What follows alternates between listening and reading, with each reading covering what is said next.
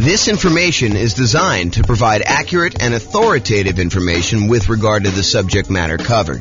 It is offered with the understanding that the presenters are not engaged in rendering legal, accounting, or other professional services. If legal advice or other expert advice is required, the services of a competent professional should be sought. Welcome to the Baltimore Real Estate Investing and Real Estate Financial Planning Podcast. Learn all about investing in real estate in Baltimore, Maryland, with a combination of real estate financial planning and modeling with numbers specific to Baltimore. Plus, syndicated, more generalized recordings of live and pre-recorded real estate investing classes, not all of them specific to Baltimore. Be sure to stay tuned after the podcast for a message from our sponsors. Well, good morning and welcome, everyone. I am James Orr, and we've got a really special class today. So today is improving cash flow when searching for your next rental property. And I'm going to jump right into it. This is kind of one of our mini topics. It's one piece of the overall plan we have to improve rental property cash flow, or cash now, depending on kind of how you're looking at it. But this one is really this first section here when you're searching for the property. There's different classes we're going to do on when you're financing a property, different classes we're going to do when you're trying to optimize which strategy to use, different strategies, different cash flow improvement strategies we have when you're trying to improve your property itself. Different ones you use when you're utilizing marketing in order to get your tenant or tenant buyer in the property, different things we do when we own a property, and different things we do while we're renting the property. But today we're going to focus on searching for the property. So let's jump right into it. These are the areas that we're going to cover today. We're going to talk a little bit about selecting the right real estate agent. And it's probably not what you think it is, but we'll talk about that. And then we'll talk about locking or floating your mortgage interest rate. We'll talk about searching for less expensive properties, searching for pretty properties, which is counterintuitive, I think, to a lot of folks. And then searching for properties where the seller is offering seller concessions. And I'll go through some math on that for you. And then we're going to talk about searching for all the different creative financing strategies, like owner financing or wrap financing or subject to or assumable loans or installment land contracts or seller financing. So we're not going to teach an entire class on all those different types of creative financing, but I'm going to mention to you some of the benefits of basically searching out those creative financing strategies. So remember, the focus here is we're thinking about you as buying a rental property in the next 90 days, one that's going to move you toward being financially independent, even though prices may be really high, interest rates may be really high, and rents may be lagging. And so how can we do that to make it more profitable for you, safer, easier, with less risk? So we're going to really look at those things now. So let's talk about agent selection. I think a lot of folks, when I say agent selection, are thinking to themselves, maybe my real estate agent will help me buy the right property. And I think there's a part of that that's true. So you could go find an agent that's going to help you find a property that has a better ratio of rent to price, or a property that's going to have better rent appreciation, which overall is going to give you better cash flow in the long term, or one that's going to be in a part of town that's likely to appreciate a little bit better than another, or one that's going to help you avoid some costs or help you negotiate better and get a better price. I think all of those things are true. But one thing that I do want to focus in on is this idea that in some real estate markets, there are some real estate agents, and it's not everyone, but there are some real estate agents who will voluntarily rebate part of their commission back to you at closing. So imagine for a minute that you're going to go buy a $500,000 property, and the real estate agent is going to be paid by the seller in a lot of cases, but not always, but a lot of cases they're going to be paid, somewhere between 1.5%, 2%, 3%, 3.5%, 4%. It's all negotiated, but in a lot of cases, they're going to get somewhere in that 3%-ish range in order for helping you buy the property. And they're usually paid by the seller's real estate broker via the real estate seller. So if you think about it that way. But in some markets, the real estate agent who is helping you buy is willing to say to you, hey, look, I'm willing to pay you a rebate of my commission that I'm earning on helping you buy the property. So they may go in there and they may earn 3% of a $500,000 property, $15,000. And in exchange, they're going to give you back 1% of the purchase price, or in this case, $5,000 to you at closing. So once you close on the property, they're going to get $15,000. They're going to take part of their $15,000 and give $5,000 back to you. And this is all negotiated, right? Like some real estate agents will offer this up front. It's kind of like their program. Some real estate agents, you can negotiate getting a rebate back of their fee. And so it's just something to think about. So what I want to talk to you about is why this might be in a cash flow improvement. At first, you might think, well, I'm just getting part of my down payment back. Well, sort of, right? And I think that's true. You are getting part of your down payment back, part of the money that you had to come up with in order to buy the deal. But if you think about it in terms of how it improves cash flow, you might think about it this way. So it's almost like if you got $5,000 back on a $500,000 purchase, it's almost like getting $400 more per month back for a year, plus a little bit more. I mean, $400 per month for a year would be $4,800, and you got $200 extra. So it's really like getting $400 more back. And then at the end of the year, maybe rents have gone up a little bit, and you're not, if you were $400 a month negative, then maybe rents go up a little bit, and now you're not quite as negative after that. So you could look at this as offsetting some of your negative cash flow. If you've got negative cash flow on your property, ideally, we're trying to get you to the point where we can improve it all these different ways where you have very little or no negative cash flow or significantly positive cash flow, depending on your market conditions and where you are and what you're putting down and what your strategy is and how you're doing all this stuff, because a lot of it's variable. But ideally, if you were buying a property and let's say hypothetically it had $400 a month negative cash flow, but you're able to get this $5,000 rebate back from your real estate agent, then for the first year, you're kind of break even. And then after that, maybe rents have gone up. Maybe maybe you're renting a $2,000 a month property or a $3,000 a month property, and maybe rents go up by 5%. I mean, I think that's probably a pretty aggressive growth rate, although we've seen more than that recently. But I think over a long period of time, that 5% per year is pretty aggressive. But if you got 5% on a $2,000 a month property, if I'm not mistaken, that's $100 a month. Now your cash flow is not $400 a month negative; it's only $300. And if you're on a $3,000 property, 5% improvement in cash flow. If I'm doing my math right, is $150. Now you're not negative $400, you're negative $250. So this could help get you over that first year of offsetting some pretty significant negative cash flow. Or if you have positive cash flow, it's a way to improve cash flow for the first year, if you think about it that way. Or a totally different way of looking at this, which I think is the one that most people are not finally attuned to, is you could take that $5,000 and instead of applying it directly to offset any negative cash flow or improving cash flow in that first year, you could say, I'm going to take that $5,000 and I'm going to use it to buy down the interest rate to improve cash flow on the loan I'm getting. Now, you may need the $5,000 upfront to kind of pay this to the lender when you go to closing, but you're getting it right back after you close as a rebate from the real estate agent in this example. So you may put up $5,000, buy down your mortgage interest rate, knowing that after closing, you're going to get $5,000 from your real estate agent, which could help offset the money you had to put up to do that. So how much improved cash flow will buying down the rate for $5,000, how much will that improve cash flow? Let's take a look. So this is a sheet that one of the lenders I've worked with locally here, his name is Matt Weaver with Excel Financial, but he just sends over a sheet showing you kind of what rates are. And this happens to be the rates that he sent over earlier last week. And so I just pulled it up. It happens to be for a $500,000 property for a well-qualified buyer. I believe they're putting 5% down. So this one shows you, I'm not going to go into all the detail. I probably should do a whole class on how to analyze these. In fact, I think it's on the schedule for doing financing. So this one, though, shows you basically how much you had to pay in order to get an improved rate. So this shows you what your interest rate is. So if you decide, hey, look, I want to get the rate from my lender by not putting in any extra money. Like you could go to the lender and say, look, what is my rate today if I don't pay you any extra points or extra fees? And they'll say to you, well, it's somewhere between 6.75 and 6.875 is what the rates were at this particular recording. And they vary all the time.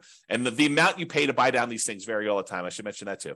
But right now, if you take 6.875, you're going to get a small $618 credit at closing from your lender. Okay, so you'll get a credit. If you decide to pay $741, you could get 6.75. But what's interesting is if you choose to pay, a little bit more than, $4,000 and change, basically it's this $3,867 plus this $618, you can go from having a payment of, so whatever that is, $4,000, it's less than the $5,000 you're getting as a rebate. You could go from having a payment of $3,120 to a payment of $3,002. So in exchange for paying, just over, $4,400 or so, I'm really estimating. So paying about $4,400 to the lender, you can buy down your mortgage interest rate to 6.5%. So going from 6.875 to 6.5% is an improvement of $118 a month, the difference between $3,120 per month and $3,002 per month. So by going and doing that, you can improve your cash flow by $120 a month. It's not $400 a month for the first year. It's $118 a month for 30 years. Now, that might be an interesting way to improve cash flow. Because if you plan on holding this property forever, if you're not buying it with the intention of selling it to then pay off properties or do whatever you need to do there, you're basically buying this property because you know that it's going to be in your portfolio as a long-term buy and hold where you intend to pay the property off over time, then maybe buying down the interest rate isn't the worst thing in the world, and it could improve your cash flow by $118 in this example. Okay, so that is one way that choosing a real estate agent could have an improved impact on your positive cash flow. Okay, next strategy. Locking or floating the rate. So mortgage rates change every day throughout the day. I would say most lenders tend to do a once a day adjustment. So, they reset their rates from their lenders at, 8 o'clock in the morning every day. And those are the rates that they're allowed to go and tell people throughout the day. So if you go to a local credit union or something like that, they may update their rates at 8 o'clock in the morning. And if you call anytime throughout that day, they're going to quote you that rate. But the rates are really changing all the time throughout that day. And the next day, when you wake up, they're going to be 8 o'clock in the morning. They're going to change the rates to whatever the current rate is for that day. So if you think about it, while you're shopping for a property, what if you're concerned that mortgage interest rates are going to go up? Well, it's really difficult to accurately predict the future. I mean, we really don't know if interest rates are going to go up or interest rates are going to go down. We can sort of guess based on, what's happening in the political world, but, unexpected things happen all the time. And those can impact mortgage interest rates. But if you're concerned that rates will go up, you're like, look, I can afford this right now, but if rates go up too much more, it's not going to be worth buying. Maybe what you want to do is go talk to your lender. And with some lenders, you can choose to pay a fee to lock in your rate while searching for properties. You can say, look, I know I'm buying something in the next 90 days. If I go pay you a fee, then we can lock in this mortgage interest rate and I will be able to get this rate definitely anytime within the next 90 days in order to close on my property. And they will a lot of times do that for you. Okay. Now the lock lasts for a predetermined period of time. It's not like you could lock in a rate and then 10 years later, you decide you want to use that rate, you could do it. It's usually for like 90 days. And I'm not a lender, but my understanding is how lenders are using this is they're going in and they are pre-purchasing that block of financing for you. So they're saying, look, we reserve this rate at this style of thing, and it costs them a little bit of money to do that. Then if rates go up between when you lock your rate and when you close on the property, you're not penalized with the higher rate and have improved cash flow. So this is thinking about, how we're improving cash flow by doing this. So you do that. If rates go down though, like let's say you lock in a rate and then rates happen to get better while you're under contract, some lenders will allow you to take advantage of some of the drop, not usually all of it. So if rates drop by half a point while you're under contract, they may only give you half of that. Okay, so talk to your lender and understand the details of this when you're going to do it. Now, where this becomes especially helpful is when you're buying new construction properties, where it could take months and months and months between going under contract to buy the property and when you actually close on it. So imagine you go under contract and the builder tells you, okay, this is going to be a 9-month build time. The property will be ready 9 months from now. Well, a lot can happen to interest rates between when you go under contract and you think you know what the monthly payment is going to be, and 9 months later when you're closing on the property and they're delivering it to you, and rates are very, very different between then. So this locking the interest rate can help eliminate some of that interest rate for you. Now, you're going to want to talk to your lender because sometimes locking for a very long period of time is more expensive than what you perceive the risk to be. Now, if rates really jump up, it could have been a really good value play for you to go buy that. But a lot of times we don't know. And so you want to talk to your lender and say, what's the cost of me locking the rate for 90 days or 6 months or whatever you're going to do, and try to work out a plan to see what seems like a good value for you to do that. Let me take a beverage drink here. Okay. So, and this one seems obvious, right? The strategy of looking for less expensive properties. In theory, you think, hey, searching for and buying a less expensive property often means that the monthly payment and the taxes and the insurance on that property tends to be a little bit lower. So if you're able to get similar rent for a lower priced property, that can improve cash flow. And I agree with that. As a really, really rough rule of thumb, for every $10,000 less of an expensive property that you buy, it saves you about $50 per month less in mortgage payment. So if you've done, downloaded the world's greatest real estate deal analysis spreadsheet and you've analyzed a few deals and you kind of have a feeling for, if I buy this, whatever it is, 400, 500, 200,000, $1 million marketplace in my marketplace, and if I get this rent, I'm going to have $100 a month positive cash flow or negative $200 a month positive cash flow. You can think to yourself, okay, well, I know what a deal is at $500,000 as an example, and I get $2,000 a month rent. If I go buy a $490,000 property, well, that's going to be about $50 better cash flow. Really, really rough math. Okay. And so let's talk about where that comes from. So this is based on I'll tell you the story first. When I was a kid, my father was a real estate agent. And my father told me the really rough rule of thumb was when you finance a property, at the time this was true, $7, the rule of thumb was for every $1,000 that you borrow, it was $7 per month in payment. And so my father would be out, talking to a client, and they'd be like, how much is the monthly payment going to be on this? And so my father could, relatively quickly in his head, take the amount that they're paying, divide by 1,000, and then multiply by 7 in order to get a really rough estimate of what their monthly payment would be. And this is just principal and interest. Okay. And that rule applied when interest rates were in the 7.5 to 7.625% range. Okay. A little bit higher than where they are now. Now, when I was doing real estate brokerage, I'd often give clients a really rough $50 per $10,000 of purchase price rule of thumb based on that 30-year fixed rate loan. And so that's the rule that you're getting here. And that's relatively fairly accurate between 4% interest rates and 6% mortgage interest rates for doing some really rough estimating. It's not exact. It's not like, hey, lender, James told me that if I go and I buy a $10,000 less purchase price property, then my payment's going to be $50 better. No, they actually do the math and they calculate it out. They don't use this rule of thumb. But if you're out shopping for a property, this is pretty helpful, right? You can say, look, this is about the same as this deal I was looking at before. I know what the cash flow was on that. This property is $20,000 less. Therefore, it's going to be about $100 more in positive cash flow. Really rough rule of thumb. Now, this is just principal and interest. Doesn't take into account taxes or insurance or maintenance or anything like that in there. It's just the principal and interest part of the loan, and it's a 30-year loan.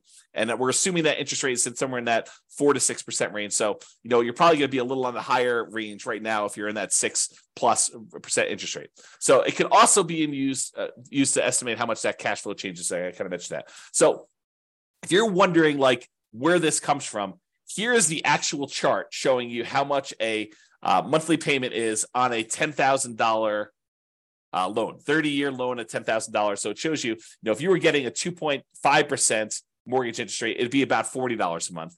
Where it gets about 50 at 4.375, it's about $50 exactly. At about whatever this is, almost 6%, it's about $60 per 10,000 exactly. And you can see it goes all the way up here, like I did, all the way up to 10% mortgage interest rate. And at a 10% rate, it's, high $80 for doing that. So you can get a rough idea of what those numbers are if you want to look at them. Okay. Let's talk about seller concessions. So seller concessions is when the seller agrees to contribute some money towards your closing costs.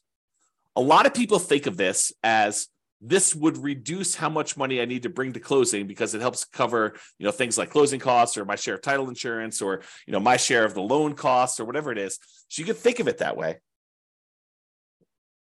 But you can also think of it as a way to reduce your mortgage interest rate. Remember we talked before about getting a rebate from the real estate agent and being able to buy down the interest rate? Well, you could use seller concessions in order to buy down the mortgage interest rate in order to improve cash flow. So let's say you're prepared, you've got enough money to do your down payment, you've got enough money for all your closing costs, and now you're thinking, okay, I really want to improve cash flow. One way to improve cash flow is to say, I want to look at properties where the seller is offering some type of seller concession, which will allow me to use the money they're giving me to buy down the interest rate by whatever amount that was. So if you remember from the real estate agent rebate example, we talked about a $5,000 kind of buy down, a rebate would allow you to buy down the mortgage interest rate such that your improved cash flow by $118 per month for the entire 30-year period.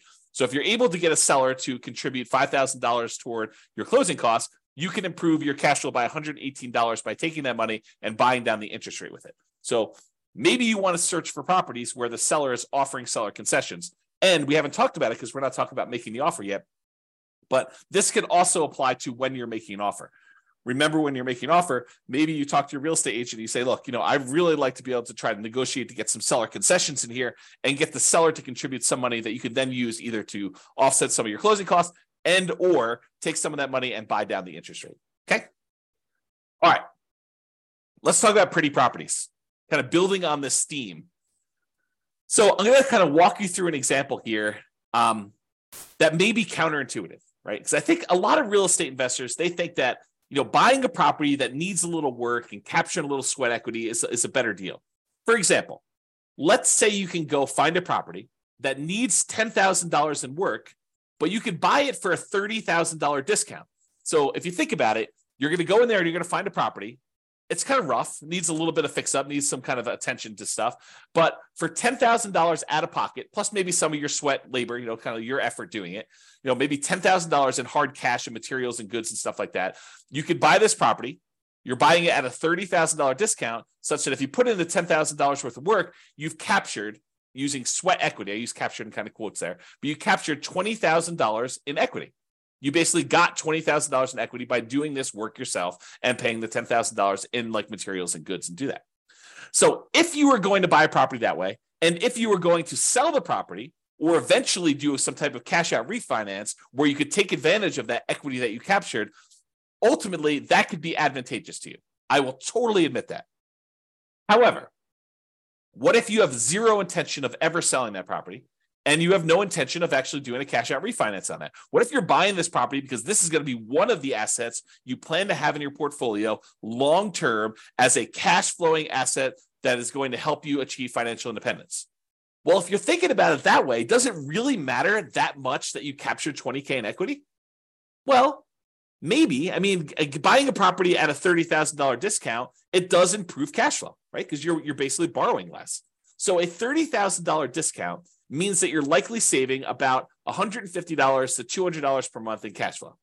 How do we figure that out? Well, it's that rule that we just talked about, right? It's this little chart that we showed, how much you save on a $10,000 payment. Well, if you're buying a property for $30,000 less, it's three $10,000 groups. And we estimated, at this 6.25% interest rate, it's about $60-something, low $60 a month. So times three, because we got three of these, and that's about $180, maybe $190 a month. So I'm estimating here that it's in that $150 to $200 per month cash flow range. And it depends on the interest rate, what it's going to be, okay? Because we're borrowing less, okay? That's how we got that number. But what if instead of doing that, because $150 to $200 a month isn't bad.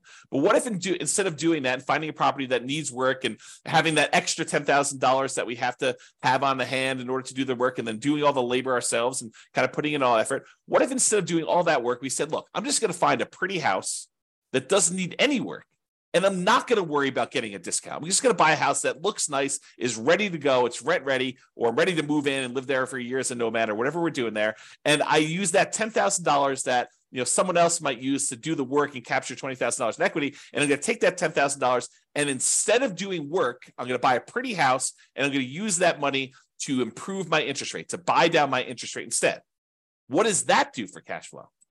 Well, that's interesting. So using that same chart I got from my lender, instead of using the $4,000 or so that I used before when we had that rebate from the real estate agent, I said, well, I could pay about $10,000 as a discount.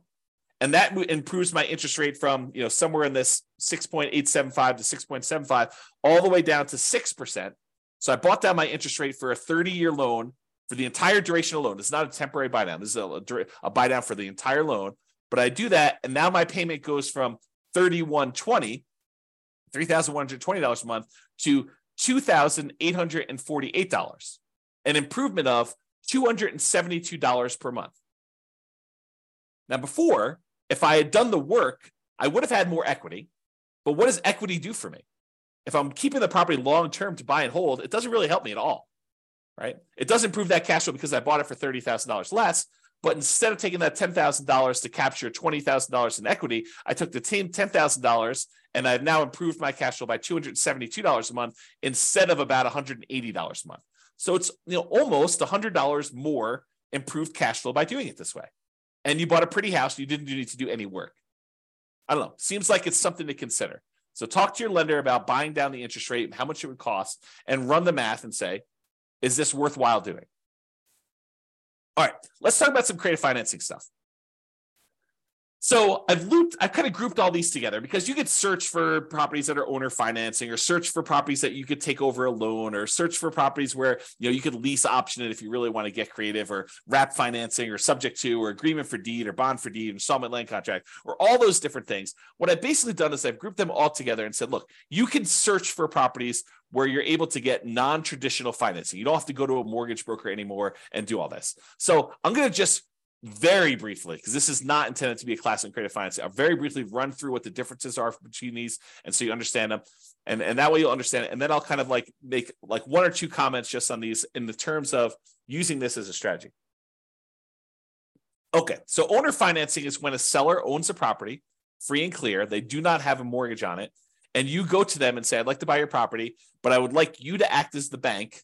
I'd like you to deed me the property, and I will actually make payments to the property for you. I make payments to the property to you as if you were the bank. And then once I made the payments, you release your kind of deed of trust on the property, your security instrument, and then I own it free and clear. Okay, so that's the idea behind owner financing. Basically, the seller acts as the bank. With wrap financing, the seller is sort of acting as the bank, but they still have a loan in place. So you're going to go buy a $500,000 property and they still owe $200,000 on that. But the seller says to you, okay, I'll tell you what, you make me a payment as if you're buying it for $500,000. I'll take part of what you pay me. I will pay the underlying loan of $200,000 that I still have, and I will keep the difference. So that's wrap financing. You're wrapping an existing loan that already exists on the property. Okay. Loan assumption. There are certain loans that are assumable, FHA loans, VA loans, as two examples, where you could go in there, and it's usually as an owner occupant, but you go in there and you formally go to the bank and say, I would like to qualify and formally assume all responsibilities for this loan. And by doing that, you're able to capture these really low interest rates we had over the last 5 years or so. So you can go find an FHA loan at 3.5% or 3% and buy it instead of getting a new loan at 6.5%. Okay, so the idea is you can go get these really attractive loans that are already out there and take them over by formally assuming them. And it could be a significant way for you to improve cash flow. We'll talk about a little downside to that here in a second. You can go in there and find a rent-to-own program. Let me take another sip here. You could go find a landlord who's tired of being a landlord and say, look, I'd like to rent the property, but I would like ultimately the ability to own this at some point in the future. I'd like an option to buy the property a year or 2 or 3 or 5 down the road, or I would like a purchase contract to be able to buy the property that is a year or 2 or 3 or 4 or 5 down the road that I could use to buy the property from you. So I'm going to rent it from you for a period of time, and then I'm eventually going to buy it. And you could do this if you're an owner occupant, or you could do it if you're an investor who wants to then sublease the property to someone else. So that's the kind of rent-to-own, lease-to-own, lease option, lease purchase family. And then you have the agreement for deed, bond for deed, contract for deed, installment land contract. This is sort of like a car loan where you don't get ownership. You don't get title to the property until you fulfilled your obligation, but you have a contract in place that says, if you make these payments for this period of time, at the end of that period of time, I will then give you a deed for the property. So it's a kind of a variation on owner financing that more protects the seller in a lot of ways, because they don't give you ownership of the property until you've done what you agreed to in the agreement, whatever that is, agreement for deed or bond for deed or contract for deed or installment land contract. And then finally, subject to is when a seller deeds you ownership of the property and they leave their existing loan in place. It's sort of like a subset or variation on wrap financing. With wrap financing, you're paying the seller. The seller is usually paying the underlying loan on the property, and you're kind of like part of the money goes to the seller, part of the money goes to the underlying loan. A lot of times with subject to, you're basically making an agreement with the seller where the loan is very high loan to value. You know, it's you're buying a $500,000 property and the loan is for $480,000, and the seller's like, look, I'm going to deed you the property. You just agree that you're going to make payments on this loan that's still in my name, and we're going to leave that loan in place. You're not formally assuming. You're not going to the lender and saying, I am applying to formally assume all responsibilities for the loan. You're just saying, look, the seller is deeding you the property. You're now the owner. Deed means ownership. They're deeding you the property. Now you're making payments on the underlying loan to this that the seller has on there. And the loan is staying in the seller's name. Okay, so that's an overview of creative financing. And you can see why these might be more advantageous because, and there are probably exceptions to everything I'm about to say, but they tend to be more flexible in negotiating financing terms. If you go to a traditional mortgage broker and you start haggling with them over getting you a better interest rate, they're probably going to say, no, this is the rate we got. This is it. No, there's no negotiating. But if you go to an owner, they might be much more willing to say, hey, look, interest rates right now are 6.5, but I'm willing to, do financing at 5% or 8%. I mean, it could go either way, right? So you could possibly negotiate improved interest rate and loan terms. Okay. You could say to them, I'd like to pay you interest only for 5 years, and then I'll do an amortization schedule where I'm paying you a little bit more, including principal on the loan. You can do all that stuff with a seller if you're doing creative financing there. And then assumable loans. So you could formally assume a loan with a better interest rate than you could get now. That's really the appeal of it.